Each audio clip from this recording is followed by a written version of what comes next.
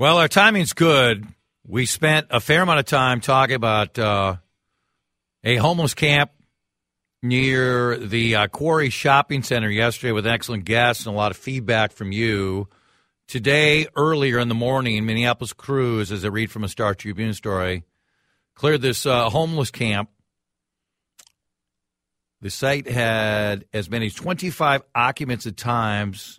Officials who work with the homeless have said there were 6 there when crews arrived Friday morning. Remember, earlier in the week, there was talk of this taking place on Wednesday, and there was some concern from the city about potential violence. Those who spoke on their side said no, absolutely, they did not think there would be any violence in any way. So why was this the right decision today, and where are we headed in this upcoming year for the homeless and encampments in the city of Minneapolis? The person who knows this best is the mayor of Minneapolis, Jacob Fry, and he's kind enough to join us on the John Schuster Coldwell Banker Hotline. Hello, sir. Happy New Year to you and your family.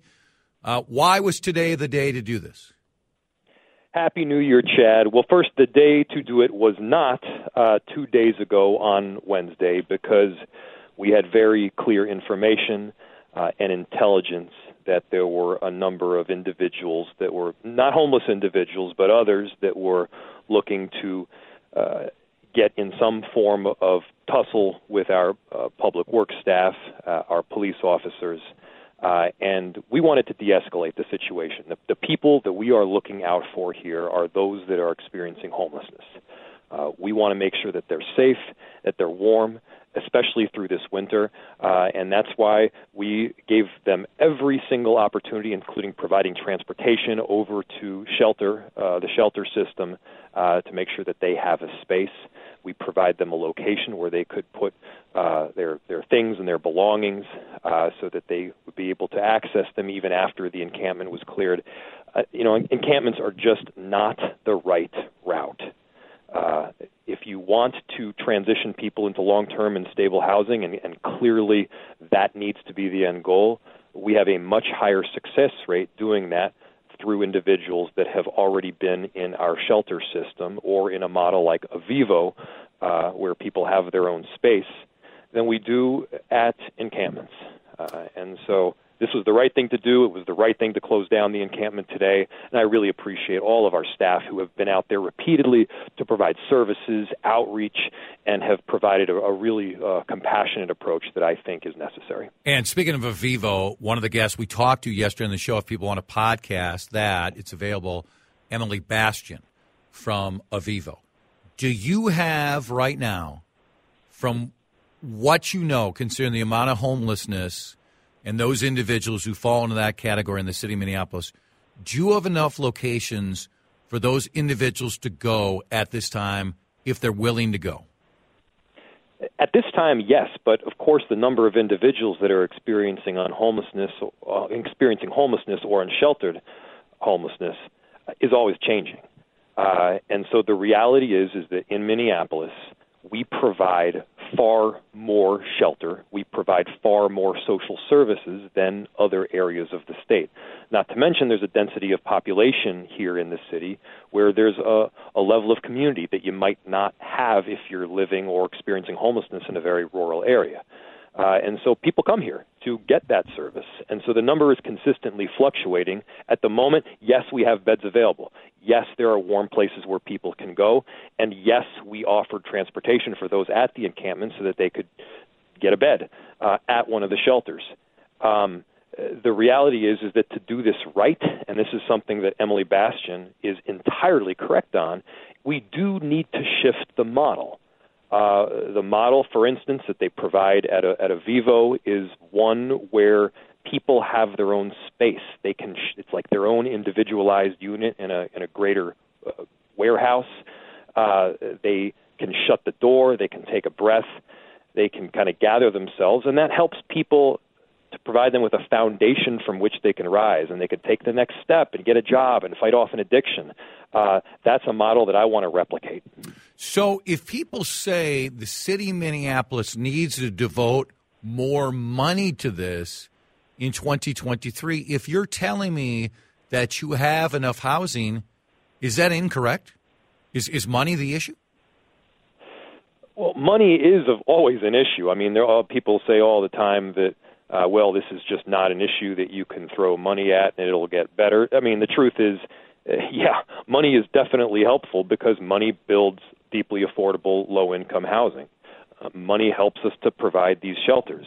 And we have been putting in record amounts of money, both to low-income housing and shelter. We've produced upwards of 5 times the amount of low or even no income, low or no barrier housing on an annual basis that we used to provide. We have put in 3 to 5 new shelters over these last couple of years, which is far more than we've ever been able to do in the past. And since March in 2020, the city and the county have allocated about $200 million to the homeless response. So, of course, we're going to continue to put up funding for these really important initiatives. Of course, we're going to get this done. I'll tell you where the main sticking point is usually the ongoing funding. So in other words, the city, the county, we can step up and provide a capital investment to, for instance, put up a new shelter. The issue then is to have the long-term funding so that the operations can work, that it can be staffed. I mean, sometimes people say, of course we can find space for a new homeless shelter. We can. Space is not the issue. The issue is then to have the long-term staffing, the know-how, the experience, and the ongoing funding to ensure that every person that's living or at a homeless shelter can get the wraparound services that they need to take the next step. The mayor of Minneapolis, Jacob Frey, is with us. Chad Hartman here on CCO. Jacob, when the individuals are living in these encampments, sometimes with their family, and they're offered to stay at a shelter, and they say no, why are they saying no? And is some of it they're concerned about their safety when they go to the shelters? I don't want to speak for anybody who's experiencing homelessness, and I'm sure there's a variety of answers that are provided. I'll give you the main 3 that I've heard, though. One, I've heard about a concern for safety, which, by the way, also exists at a homeless encampment. 2, it's an inability to stay with more than one member of your community or immediate family. By the way, we do have quite a bit of shelter for people with families. The third, and this is definitely the biggest issue, is addiction. It's deep addiction specifically to fentanyl and opioids. This is endemic throughout our country right now. This is a drug that takes hold of people like nothing we've ever seen before. It's 10, 15, 100 times more potent than some of the other hardcore drugs that we've previously had issues with. And there is a lot of quick and ready access to fentanyl at these encampments. I mean, once these encampments get to a certain number, the dealers know exactly where to go. They know exactly what to do. So how can you change that? Well, first we got to stop the dealing of so much of this fentanyl. But second, we can't be giving them these ripe opportunities to take advantage of people, both through drug trafficking, also importantly, human trafficking. I mean, how do you think they're paying for a lot of these drugs some of the time? And this is not safe, particularly for women. It's not safe, but it's not safe for anybody. It's not safe for the people living at the encampments. It is not safe for the neighborhoods that are around these encampments. It's not the right choice. And I've talked to a number of people around the country. By the way, these issues are far worse on the West Coast right now in terms of encampments. And it's just not the right strategy. Again, if the goal is truly, if we're honest, we're operating in good faith, and the goal is truly to get people into permanent housing, encampments are not the right route.